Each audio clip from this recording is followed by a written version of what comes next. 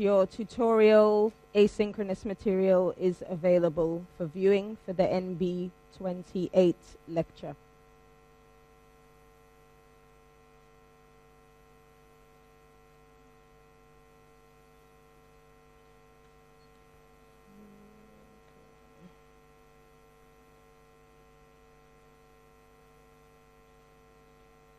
So we have a clicker question.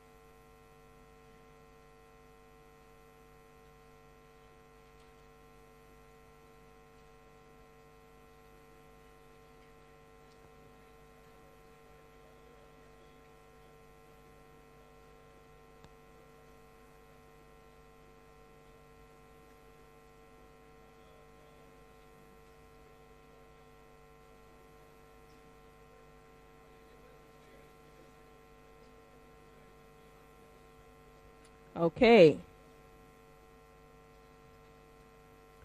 So what do we have here?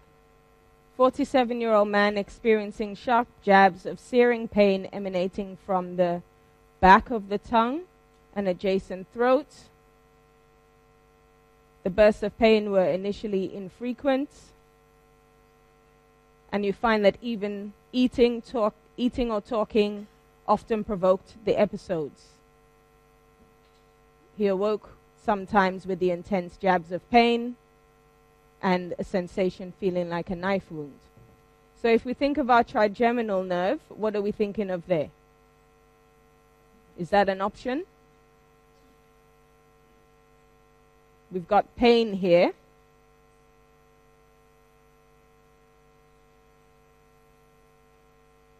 But this would be more likely to be sensory face. So I don't think that would be an option. Facial?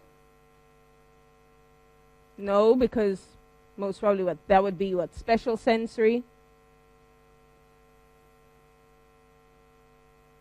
Our vagus,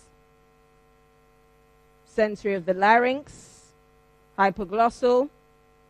We've got our somatic motor innervation. So the correct option would be, 64% of you have chosen the glossopharyngeal. So we have a case here of glossopharyngeal neuralgia. So I think you may have discussed previously trigeminal neuralgia. And let's just open this question first before we go further. Are you able to categorize the disease?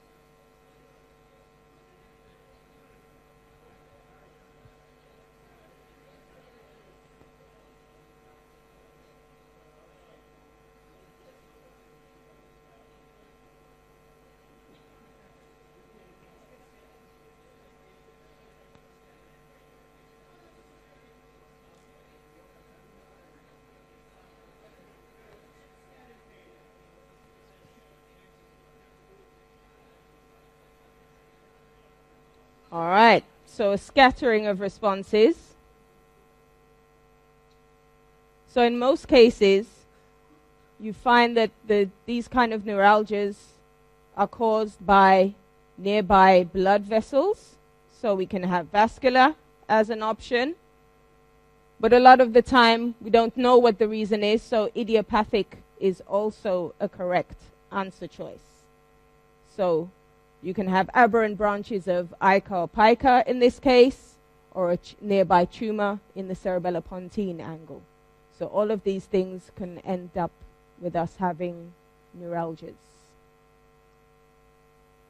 So as I said, similar to our trigeminal neuralgia, pain is tied to stimulation of trigger points. We had our patient where they just eating, doing normal activities caused them pain. So we're going to go through our objectives now. I hope you noted your reading, so the specific chapter in the Essential Neuroscience text. So let's review the relation between the stimulus delivered to an excitable cell, the associated graded electrical response, and how now we convert this stimuli to responses consisting of changes of conductance and our membrane potential. So what are our stimulus characteristics? So if we look at our sensory receptor or dendrite here, so we orient ourselves to the diagram, we see that stimuli, so the stimuli is increasing or decreasing depending on how you want to look at it. So A is a higher stimulus, B is a medium stimulus, and C is a lower stimulus. So as we increase our stimulus, we have an increased response. And our receptive endings can now respond electrically depending on the stimulus. So the response there is graded depending on the intensity of the stimulus. And we can look at our primary afferents. So if we have touch, sound, light, etc. as a stimulus, and in other neurons, we use chemical messengers as our stimulus.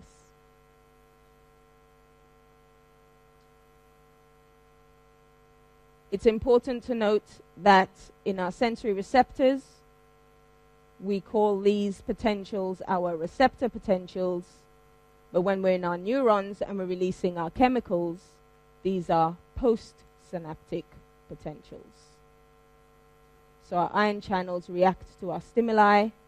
As I said, we have an increase or decrease depending on how you look at it. So of our ionic flux depending on the intensity of the stimulus delivered.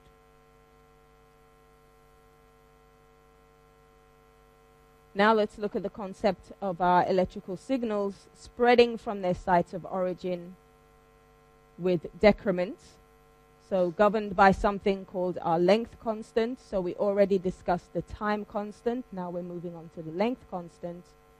And we're going to relate the electrical properties to our cable-like structures, such as our, now that we're discussing our nervous system, our dendrites and our axons and their respective length constants. So these potentials that I discussed they degrade, essentially. So the further you move, so again in this diagram, we have an arrow moving from A through to C, and the further you are away from the site of the stimulus, the initiation of the stimulus, we see that the response decreases or becomes smaller. So there we have our decrement. So we're growing smaller with the distance from the initiation site. So let's have a drinking game. So I'd like to invite 3 members of the audience to come up. 3 volunteers, please.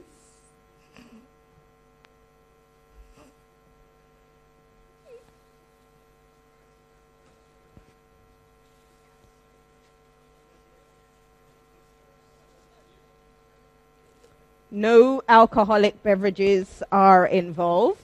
It's too early for that. Thank you very much. Good morning. What's your name? Amar. Okay, thank you. Kevin, thank you. Jacqueline, thank you. Okay. So, you want to take... Okay, well then you need some rehydration. There you go, Amar. Kevin. Jacqueline. And a straw for you.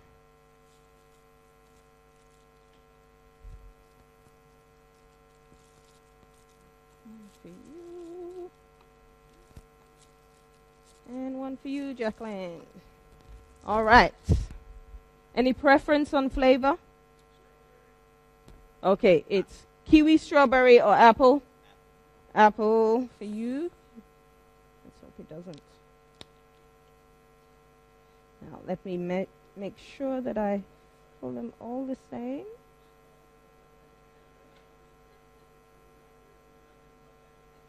Okay, we don't want to be here all morning, so I'll just fill it to that much. Jacqueline, flavor for you? Doesn't matter? Okay. It's about the same. Nope. Need to make it even. All right. Thank you, Amar.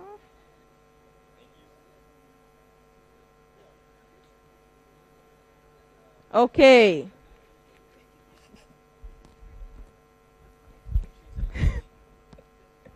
So, yes. So on 3, we want you to consume your lovely beverage. 1, 2, 3. Let's see who finishes first.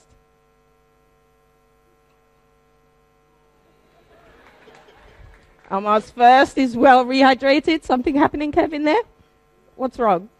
Jacqueline?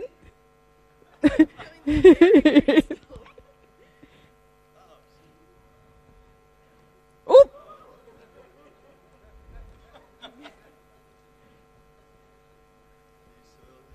Okay.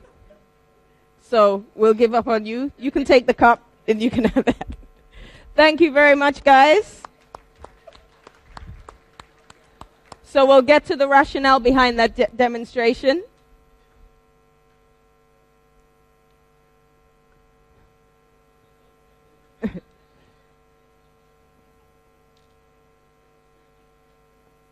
No, my aim was to use that demonstration to try and help us, or help me describe the length constant to you. Now, essentially, our length constant depends on a couple of parameters here: our intracellular resistance and our membrane resistance. So, Kevin's straw had some holes in it. So the membrane wasn't very resistant. So the greater the membrane resistance, the longer our length constant. So therefore, it wasn't able to consume his beverage very easily. Jacqueline, what happened to Jacqueline's straw? There was a higher intracellular resistance. There was a blockage, and that obstructed her from consuming her beverage. So the greater our length constant, the further our signal can travel along our dendrite or axon without degrading too much. And specifically, the length constant is the distance over which a graded electrical potential decays to 37% of its original or maximal amplitude. Okay? So the longer the length constant, that's the further you can travel, or the graded potential can travel along the dendrite or axon before degrading to 37%. So we have our graded potential, and now we want to have the process of signal transduction. So the whole point is you have a chemical signal or some kind of sensory stimulus, as we discussed, touch, pressure, and we want to turn that into an electrical signal. reminding again, our sensory receptors express our receptor potentials, and our neurons, our postsynaptic potentials. So for our signal transduction, we have a variable amplitude system. Our graded potentials are slow. They don't depend on voltage-gated channels. They use ion channels, and our propagation is controlled by our cable properties that we discuss. So when our membrane voltage now deviates from rest, we can now have our action potentials.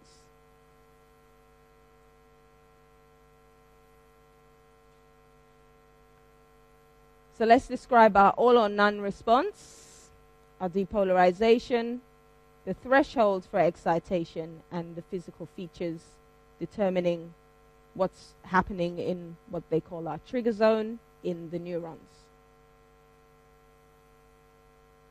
So we have our receptor potential, postsynaptic potentials, our graded potentials, so all meaning the same thing, produce our stimuli, and we want to convert that to our electrical signal. As I said, depending on the magnitude, you can then have your action potential.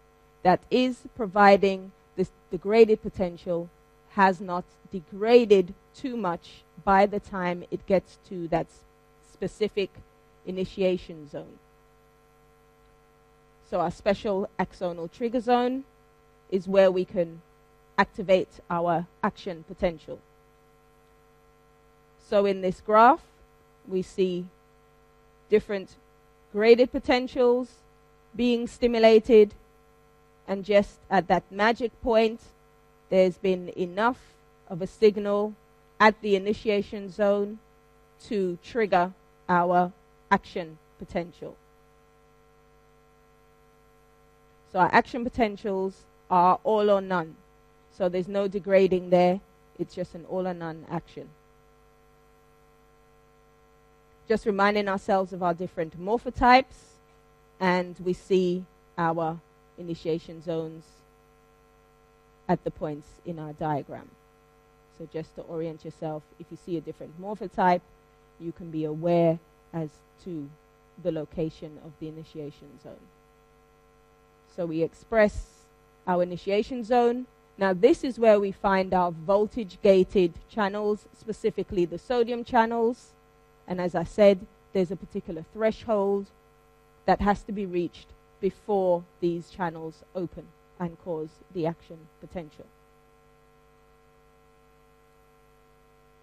Question?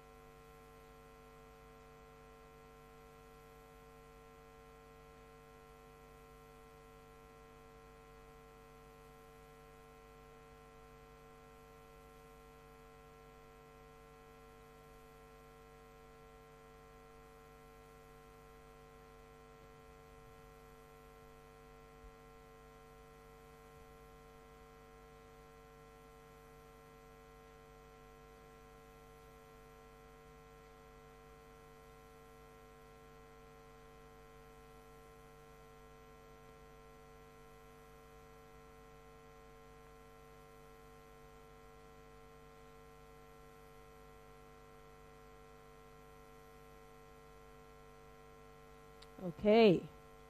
A lot of you gone for C. What is C? Right. So what did we say was there? What morphotype is this?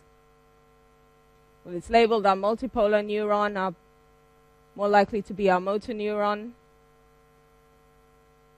So at the axon hillock, that's where we have our initiation zone. If you look back at the previous diagram, this is actually the initiation zone. So C is incorrect. It's D.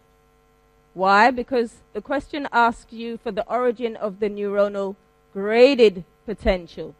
And we said that's also known as our postsynaptic potential when we're dealing with our neurons that are not our sensory neurons. So here at our dendrites, so that's where we have our origin of our graded potentials. Our graded potentials now have to use the ion channels and traverse the dendrites hoping that our cable properties are intact. So our length constant being our 37, where the length that our graded potential will travel along our dendrite before degrading to 37%. And providing that the graded potential is strong enough, it can get to the initiation zone, pop the voltage-gated sodium channels open, and initiate the all or none action potential. And of course, A was our presynaptic terminal. E specifically well within the soma there. Okay. Let's now have a look at the influx, the influence of the influx of our sodium ions.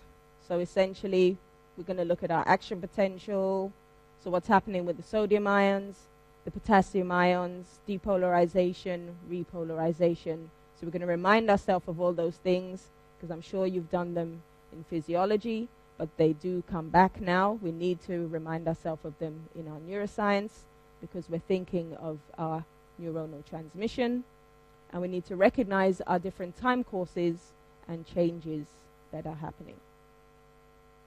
So our ionic basis of our action potentials, I already mentioned, our sodium channels, our voltage-gated sodium channels that open up in the first stage of our action potential.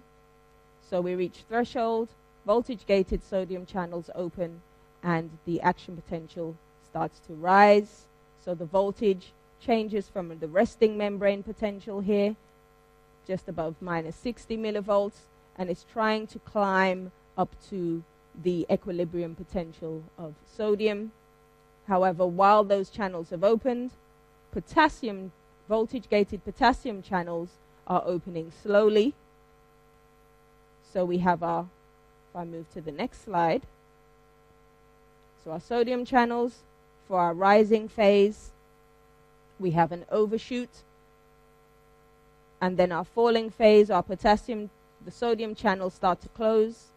The voltage-gated channels are now fully activated, the potassium voltage-gated channels, fully activated, and now bringing our action potential or the membrane potential back to rest so that we can initiate a subsequent action potential. So we need to essentially, with every process, there's a start signal and there's a stop signal. And we see a slight overshoot with our after hyperpolarization.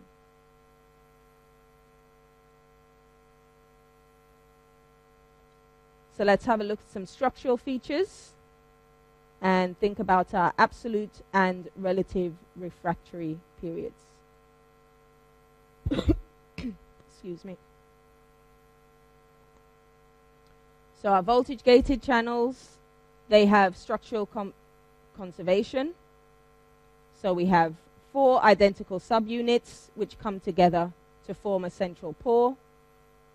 Each subunit has 6 membrane-spanning domains, and we have our domains conferring our voltage. So we have our voltage sensitivity here in blue, and our pore loop indicating our ion selectivity.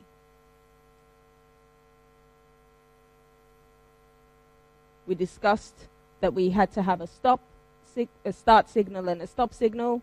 So of course we need to have inactivation of our channels, and we're going to look specifically at the sodium channels. So most channels, essentially you have just they open and close, but the sodium channels, as you know, they have a a plug or inactivation ball, which can also come into place. So once the inactivation ball is in position, then no ions can pass. So initially, we see that the sodium channel is open, and the sodium channel is closed. It's open on the side where the ions come through. And when activated, sodium can flow through nicely and easily. The ball is out of the way, so everything is activated, so the channel is activated.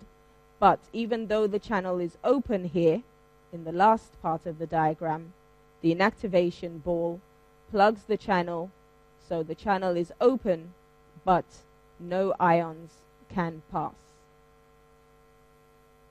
And that relates to our absolute refractive period and our relative refractive period. So the absolute period is the point where all sodium channels are inactivated. So nothing can pass, the channels are closed, no sodium can flow through. But in the relative refractory period, some channels have reset themselves. So there is a possibility that should there be some form of stimulation take place, there could be an action potential initiated. So there's a possibility in the refractory stage or the relative stage that you could have an action potential. But there's no chance of this happening in the absolute refractive period, so the ARP.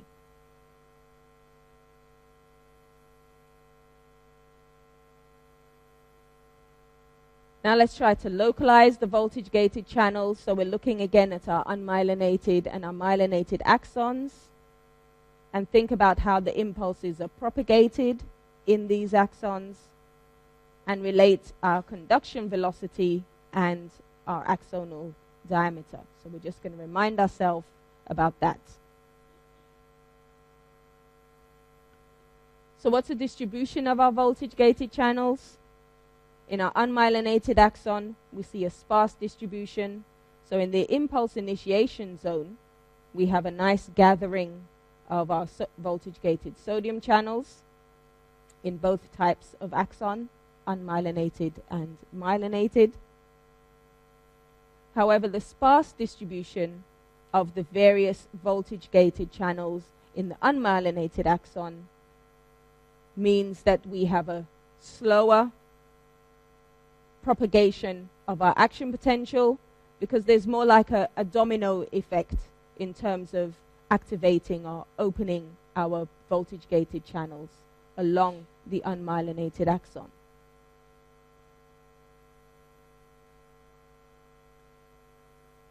And also, we already discussed the other properties in terms of when we compare our myelinated axon versus our unmyelinated axon, and how myelination can improve the propagation of our action potentials. So now when we add our myelin, I alluded to the fact that myelin allowed us to group or congregate our voltage-gated channels. So now we see a dense distribution of voltage-gated channels in between our myelin sheaths, so at our nodes of Ranvier. And then we look at our key down here. So we have our voltage-gated sodium channels, potassium channels, and calcium channels. Calcium specifically at the terminal. We have our nodal in the dark blue and paranodal, juxtaparanodal regions. So initially we have our sodium channels being activated at the node, and our action potential can now move swiftly based on the properties that we discussed through the myelinated portion of the axon, and then be re-energized somewhat as it hits a dense distribution, a dense population of sodium channels at the node. So this is where we have our saltatory effect of our action potential.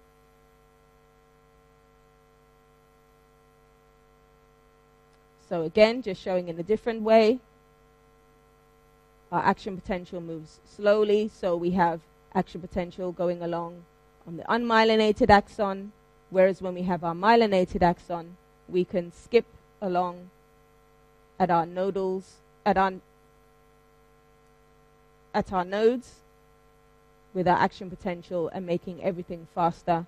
We've increased our membrane resistance, we've decreased our conductance, so there's no leakage of our current through the myelinated areas. We only want to have our channels open or any current flowing at these specific points, and all of that makes everything flow much faster. And as we discussed earlier in this session, we introduced our concept of our length constant. So our high intracellular resistance, which we see in our smaller diameter axons, leads to a short length constant.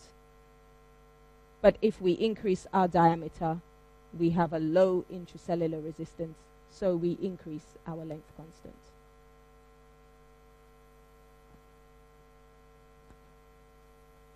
Now let's think about our action potential and the blocking effects of lignocaine. Again, orient ourselves to the diagram. So our blue trace is our action potentials in an afferent following muscle stretch. So here we have the stretch, and then we see some action potentials being fired. However, if we look at V, we see there is an absence of any action potentials, and because at the asterisk we've introduced lignocaine. So we've blocked our voltage-gated sodium channels. We're still able to have our graded potentials, but they're not able to convert into action potentials because we've blocked the voltage-gated sodium channels. Question?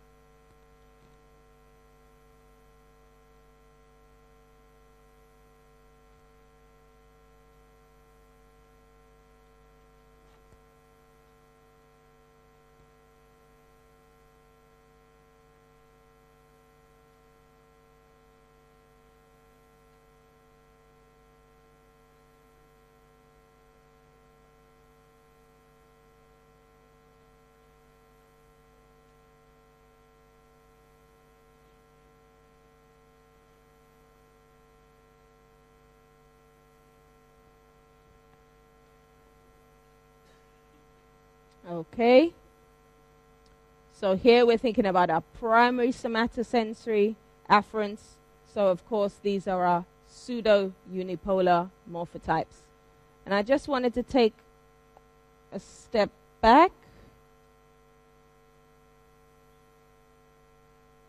So I think I labored the sodium channels and just mentioned the potassium and the calcium channels. So I wanted to take a step back. So we also have, it's important to note that paranodally, juxtaparanodally, and at our terminal, we have our potassium channels. So when we think about our action potentials, what happens when we have our potassium channels or our voltage-gated potassium channels opening? We're terminating our action potential. So it's important that we have no backflow of our action potential. So there's a purpose for our potassium channels there. the high concentration of calcium channels at the terminal is important for release of our neurotransmitter or chemical substance. And we're going to go into exactly how neurotransmitters are released in subsequent lectures, or you may, if you've watched the videos already, you have some insight into that.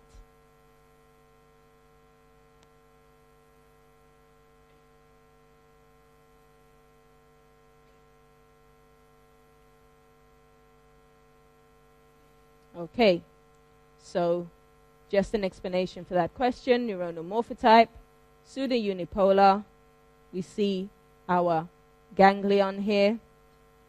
And in this instance, our ganglion makes a connection with our spinal dorsal root ganglia, so transmitting our pain sensations when the cranial nerve was activated.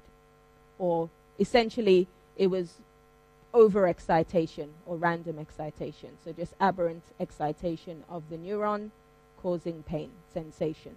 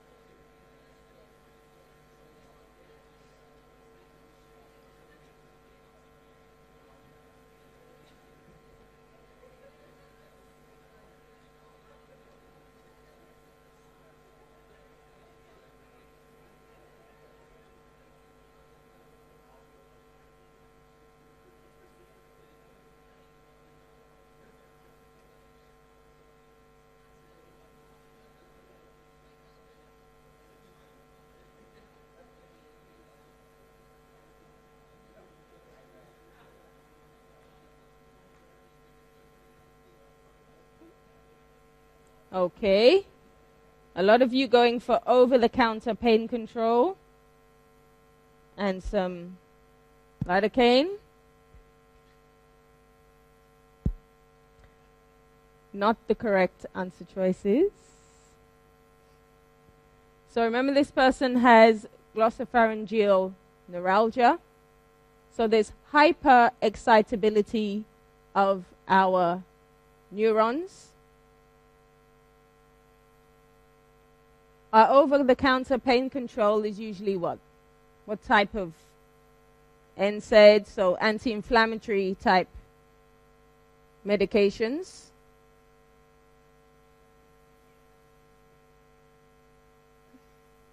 We did discuss that lidocaine can block our voltage-gated channels. We can stop our action potentials. However, how long is the yes?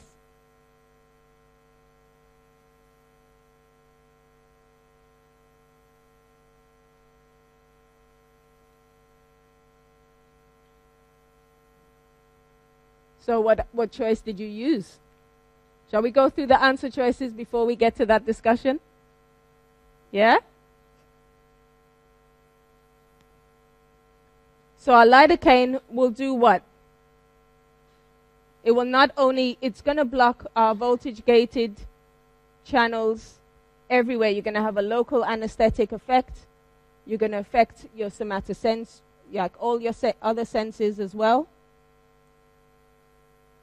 Well, psychotherapy, well, there's something quite real happening here. And we don't want to affect our if you want to say, mental, well, not mental, but we know that if you, morphine, antidepressant drugs, you know, you can kind of knock the person out in that sense. So they, what's the word I'm looking for?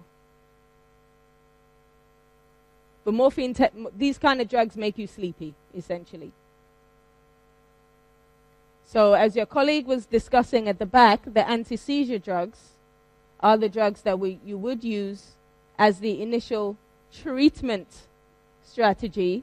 So we're talking about the actual treatment because these drugs give a longer action, so they can block the channel, and what they do is they block the sodium channel preferentially when it's in its inactivated state.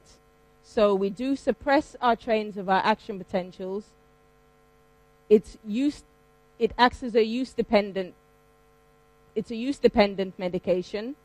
And as I mentioned, compared to things like lidocaine, we block our pain, but not our normal sensation.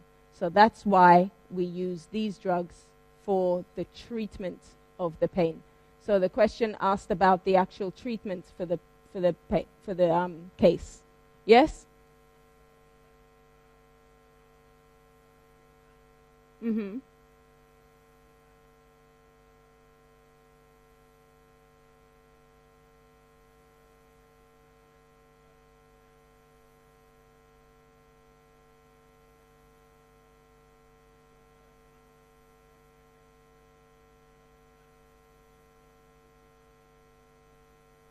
But the NSAIDs are usually, as we discussed, for our anti-inflammatory type pain. And these patients are really not going to get a lot of benefit from the NSAIDs because of the hyperexcitability that is happening in these neurons. It is really down to the sodium channel transmission. So it's hyperexcitability, transmission, multiple action potentials that are causing the pain.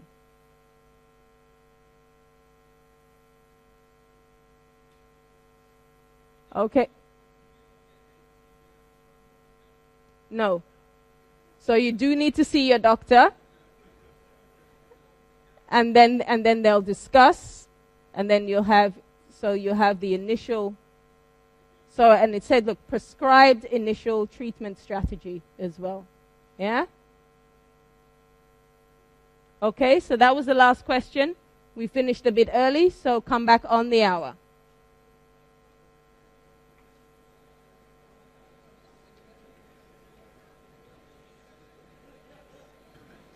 Let me just say...